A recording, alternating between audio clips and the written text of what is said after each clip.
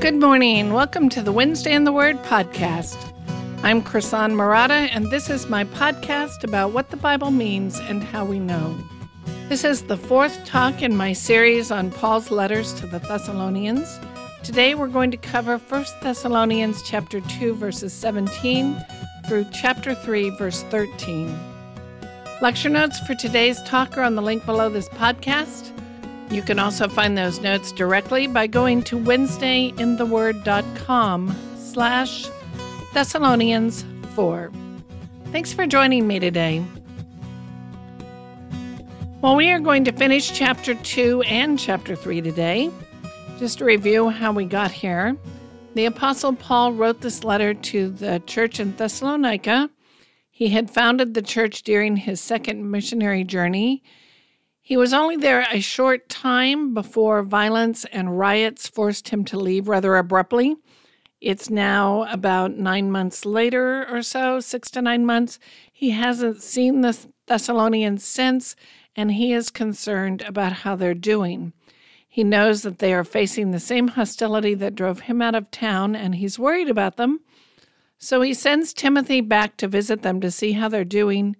Timothy has returned to Paul and given an update, and Paul writes this letter in response to that report.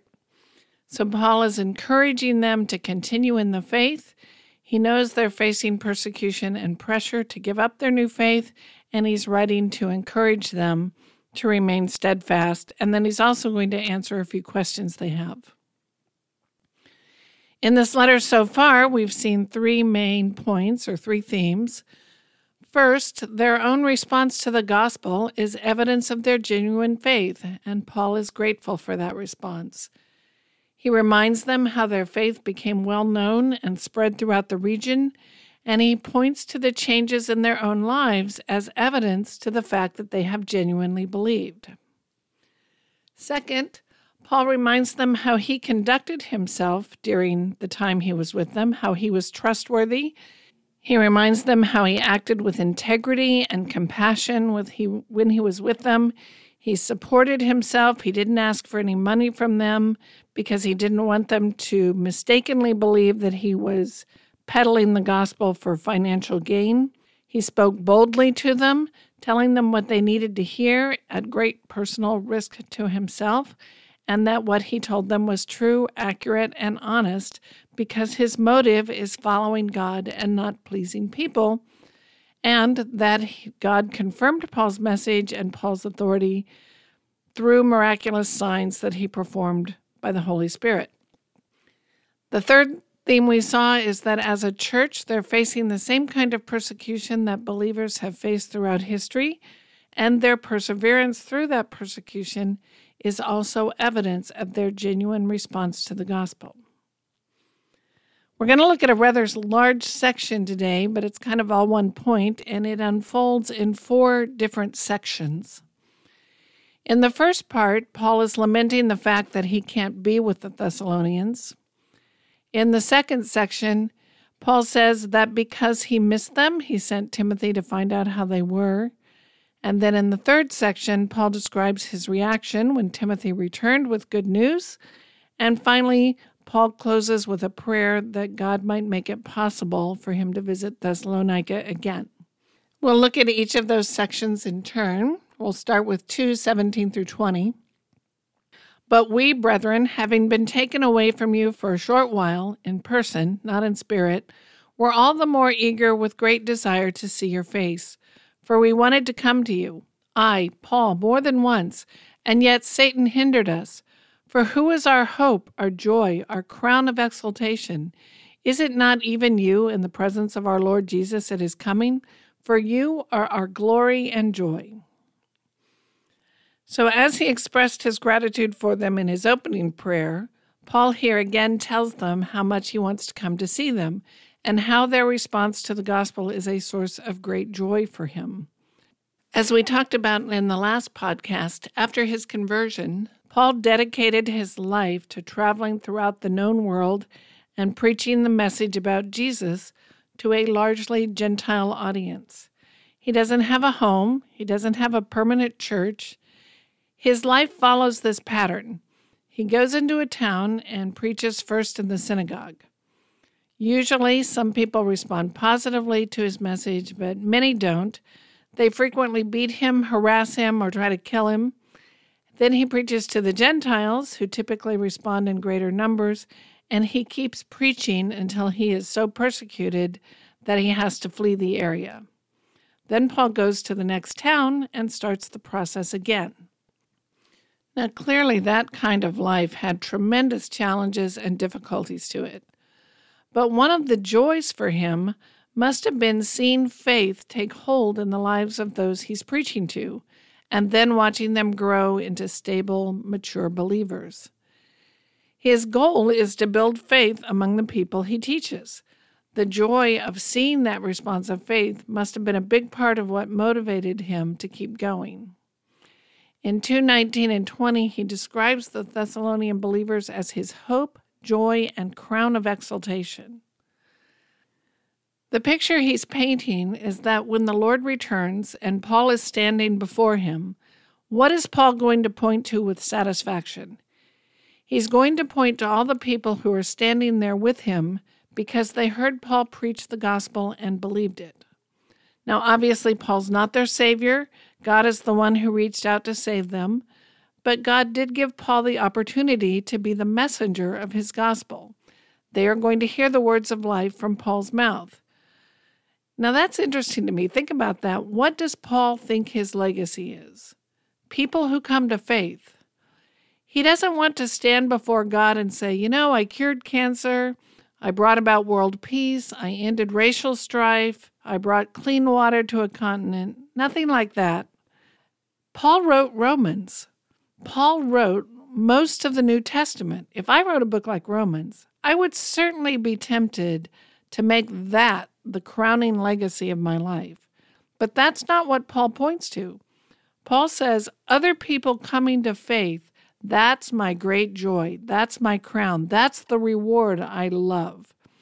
When he stands before God on Judgment Day, his great joy will be to say, I faithfully proclaimed your gospel, and these people standing here with me are here because they heard and believed it.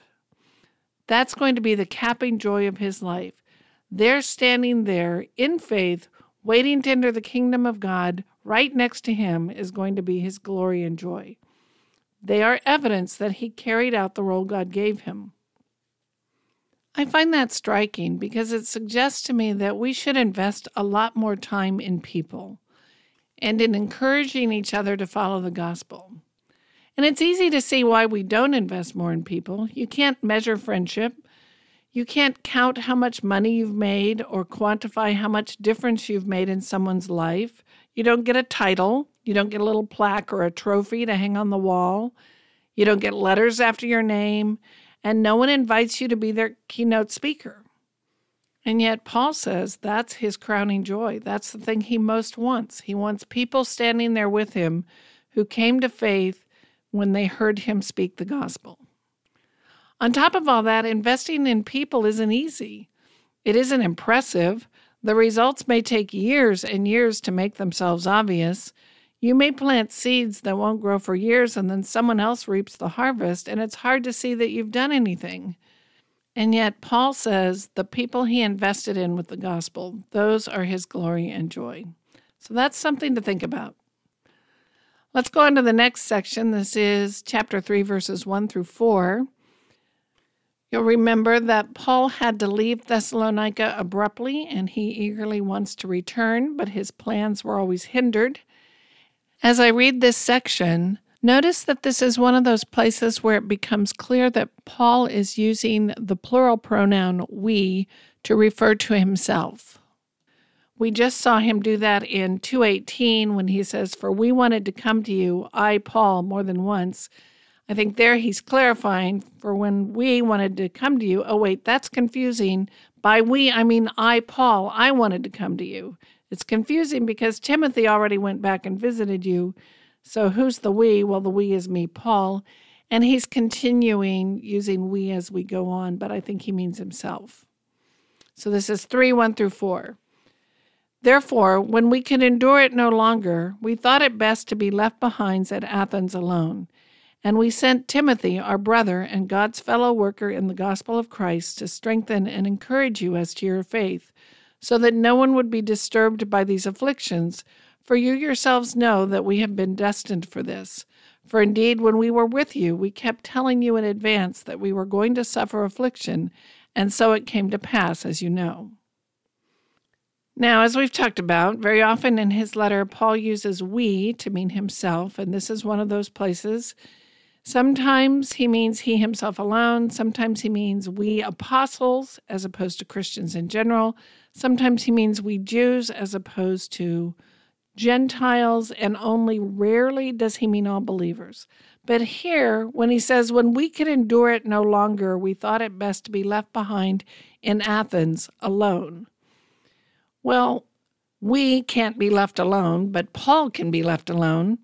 And as far as we can tell from the record, Paul was left behind at Athens alone. He's traveling with Silas and Timothy. Silas appears to have gone back to check on the Philippians, and Timothy went back to check on the Thessalonians. Paul was a lightning rod for riots and beatings and persecutions, and it is his preaching that stirs up the trouble. So Paul stays behind so as not to bring further affliction on them by visiting them. He also may have needed time to recover his health and heal from all the beatings he took. But he reminds them in 3:3, for you yourselves know that we have been destined for this. And again, I think that is Paul. Paul is the one who was called by the risen Christ and made an apostle. And in fact, at his calling, the Lord says he's going to show Paul how much he will have to suffer for the name of Jesus. Wherever Paul goes, Paul knows people are going to react hostily. They often beat him, jail him, and try to kill him. And he doesn't want to bring further affliction on the young Thessalonian church, so he sends Timothy to go check on them instead. Timothy is not as well known as Paul, and he can slip in, find out what's going on with the church, and then leave quietly. Paul, on the other hand, knows he's destined to suffer for the gospel. He knows his presence stirs up trouble. He warned them that this was going to happen. It would fall on him, and it did. He was driven out of town. But he really wants to know how they're doing, and so he sends Timothy back. Going on then in the next section, 3:5-10, and notice how Paul's very naturally and easily kind of switches between first-person singular and first-person plural. But in context, you can see he's always talking about himself.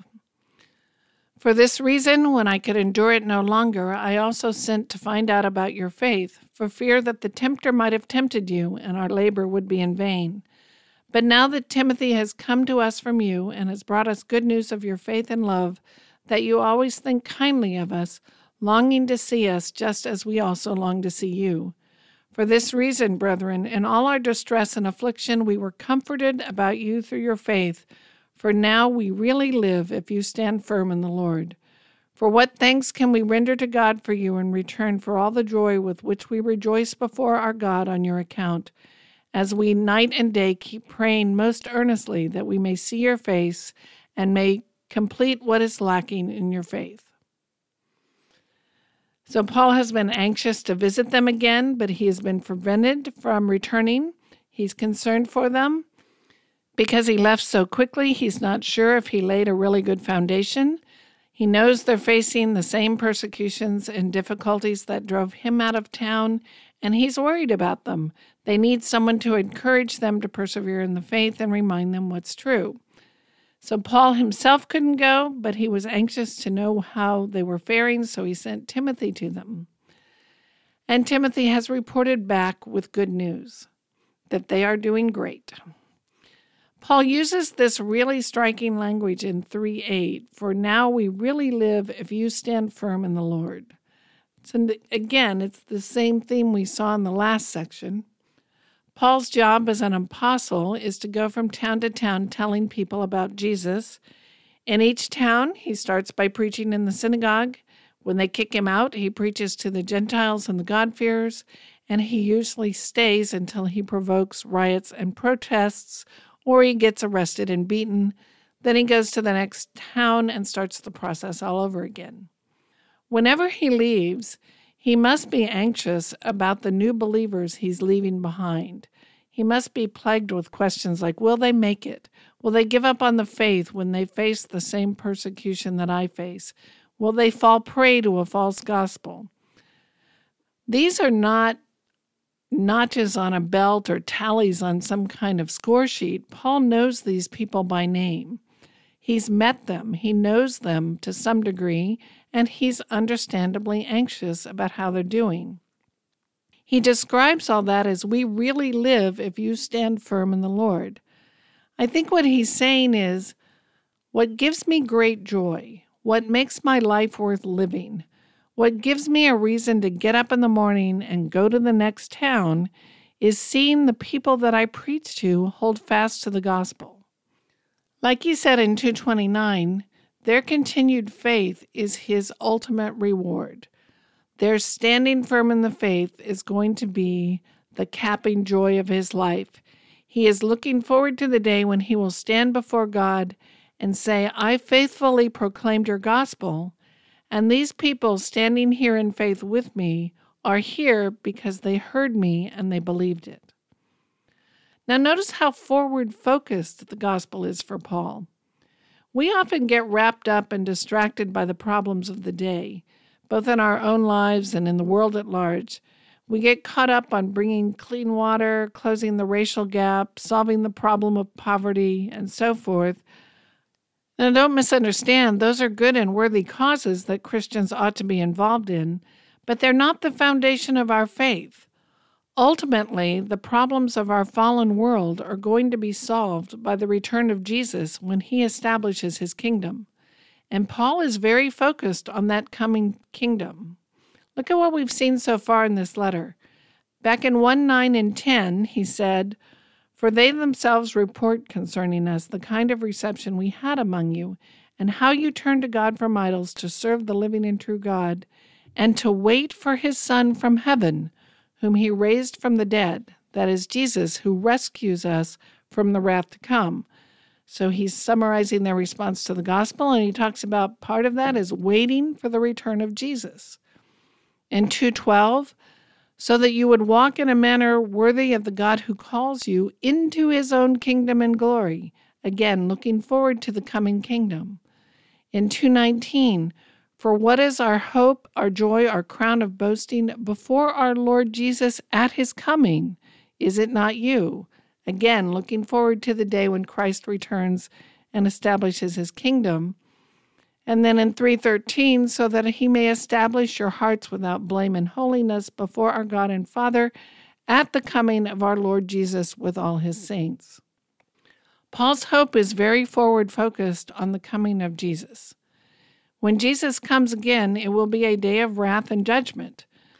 But God will deliver believers from that wrath. Believers will be called into citizenship in God's glorious kingdom. Ultimately, our most important job now is to persevere in the faith and encourage others to do the same. It's wonderful to be compassionate and generous with our time and resources. It's wonderful to work towards solving the problems of our town and our society and on the world at large. But it's more important that we proclaim the gospel and live it out. It's so easy to get caught up in running a soup kitchen or serving refugees or being on 100 church committees or whatever that we forget to proclaim the gospel.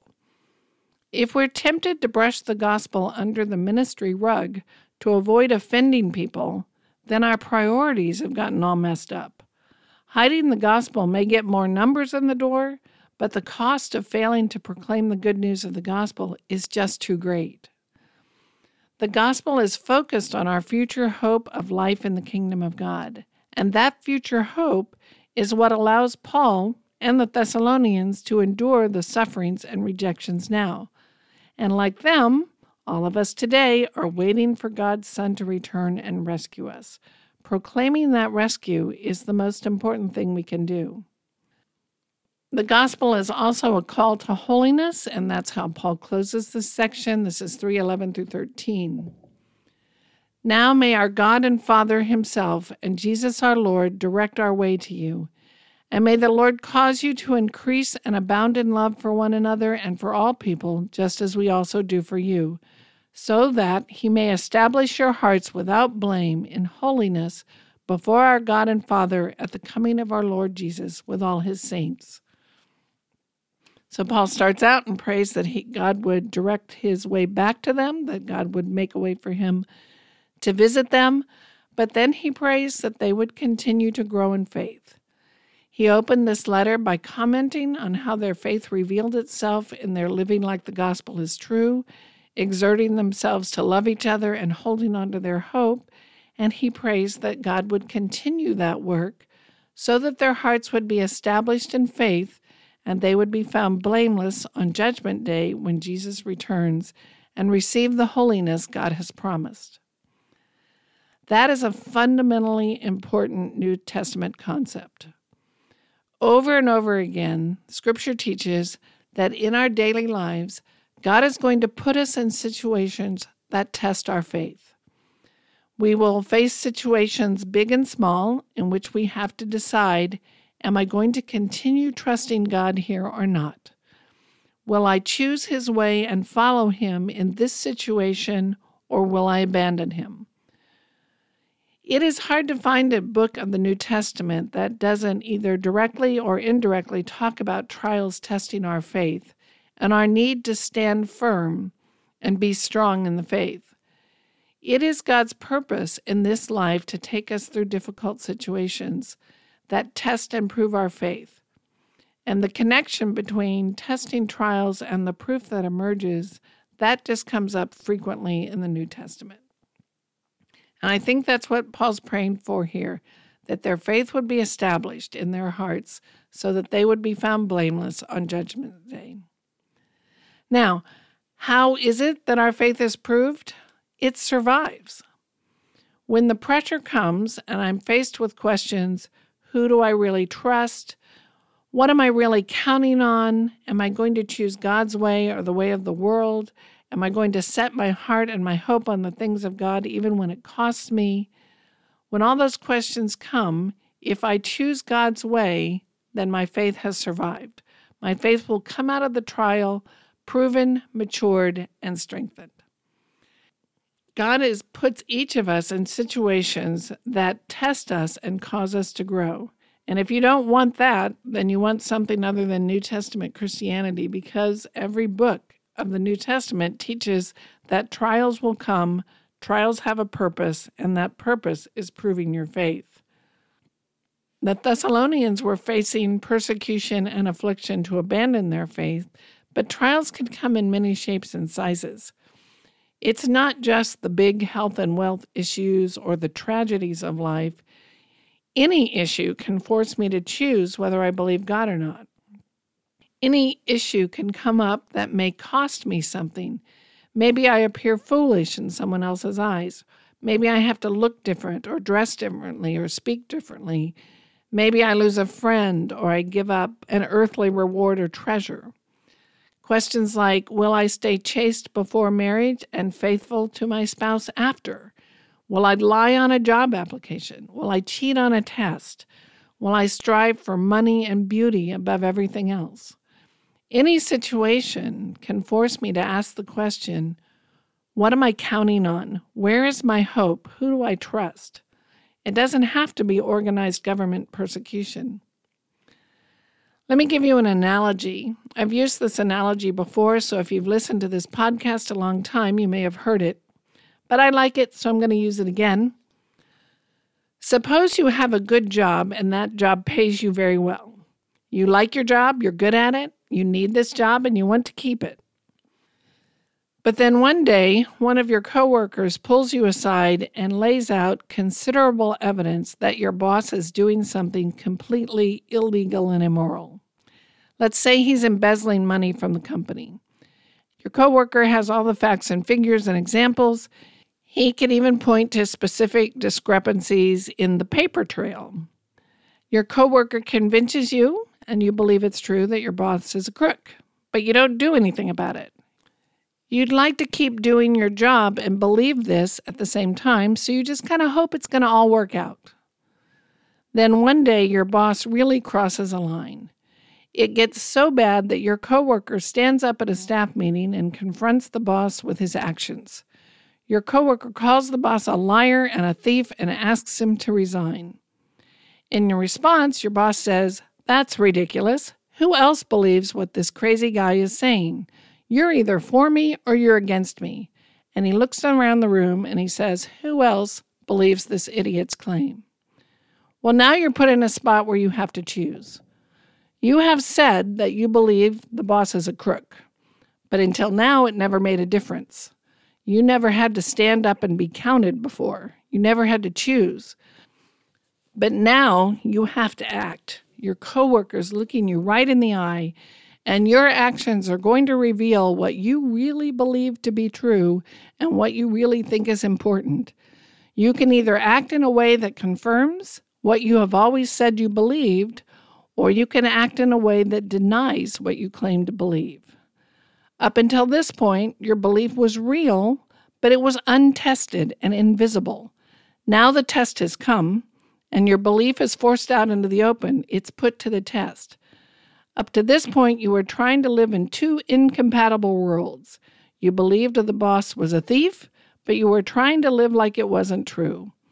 But now you have to act on your beliefs. So you stand up and say, "I'm with him. I think you're a crook." And you get fired. But your beliefs have been proven true and you have gained wisdom. On your next job, you're going to be a different kind of employee. You now know that some things like integrity, honesty, faith are more important than keeping your job. And you've learned that you can lose a job and life goes on. You may even have a new level of respect among your coworkers because your judgment has shown to be trustworthy and valid. You have been shown to be consistent with your word and have integrity. So you've gained some wisdom. You've gained a new level of maturity. Your faith has been tested and shown to be genuine through the test, and you've gained a new level of wisdom.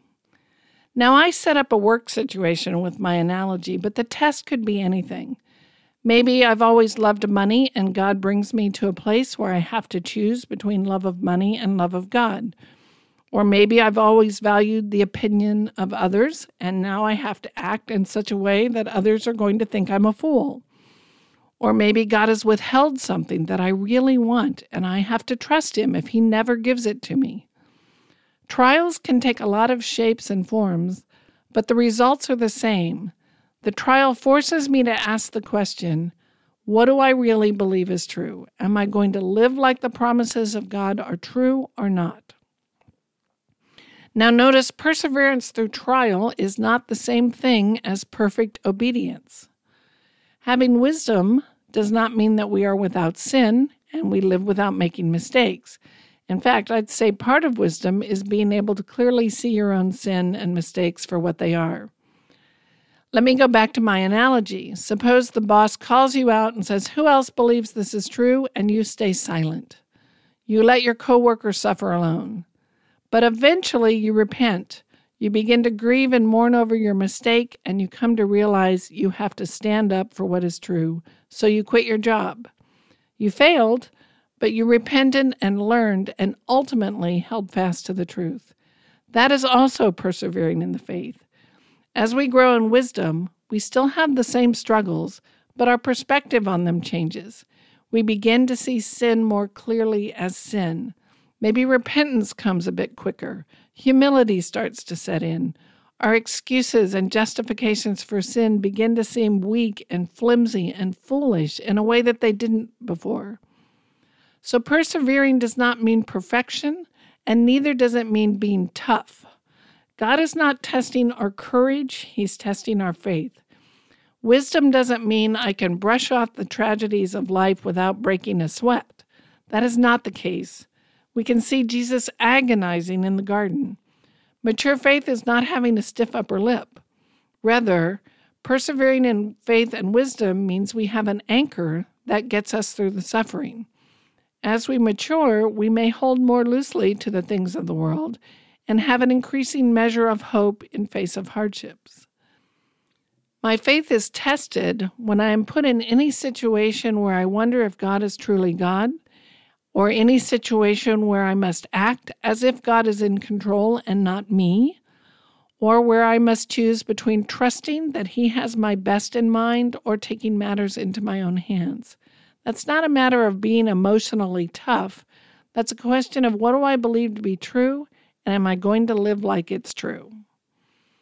A key part of God's agenda for our lives is that we might grow in faith now. God is working on our faith because eternity is at stake. The most important thing about trials is not that they end, but that we learn to respond wisely.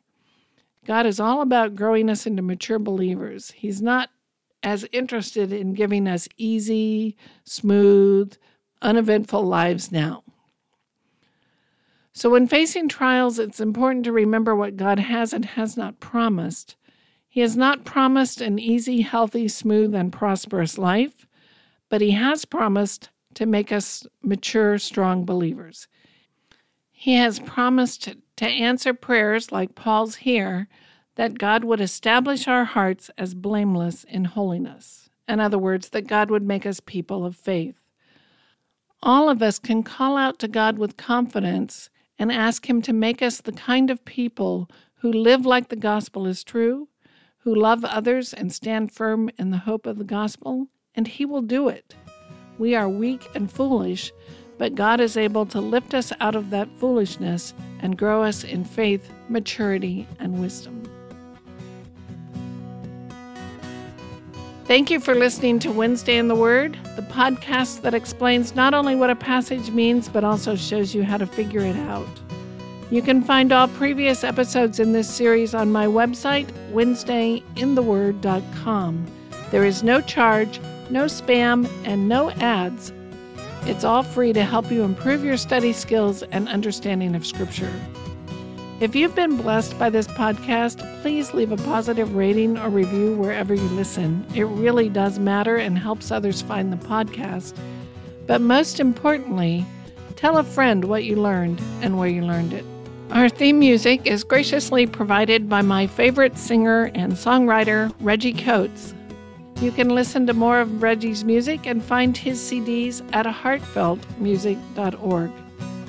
Thank you for listening today. I'm Krisan Murata, and I'll see you next week at Wednesday in the Word.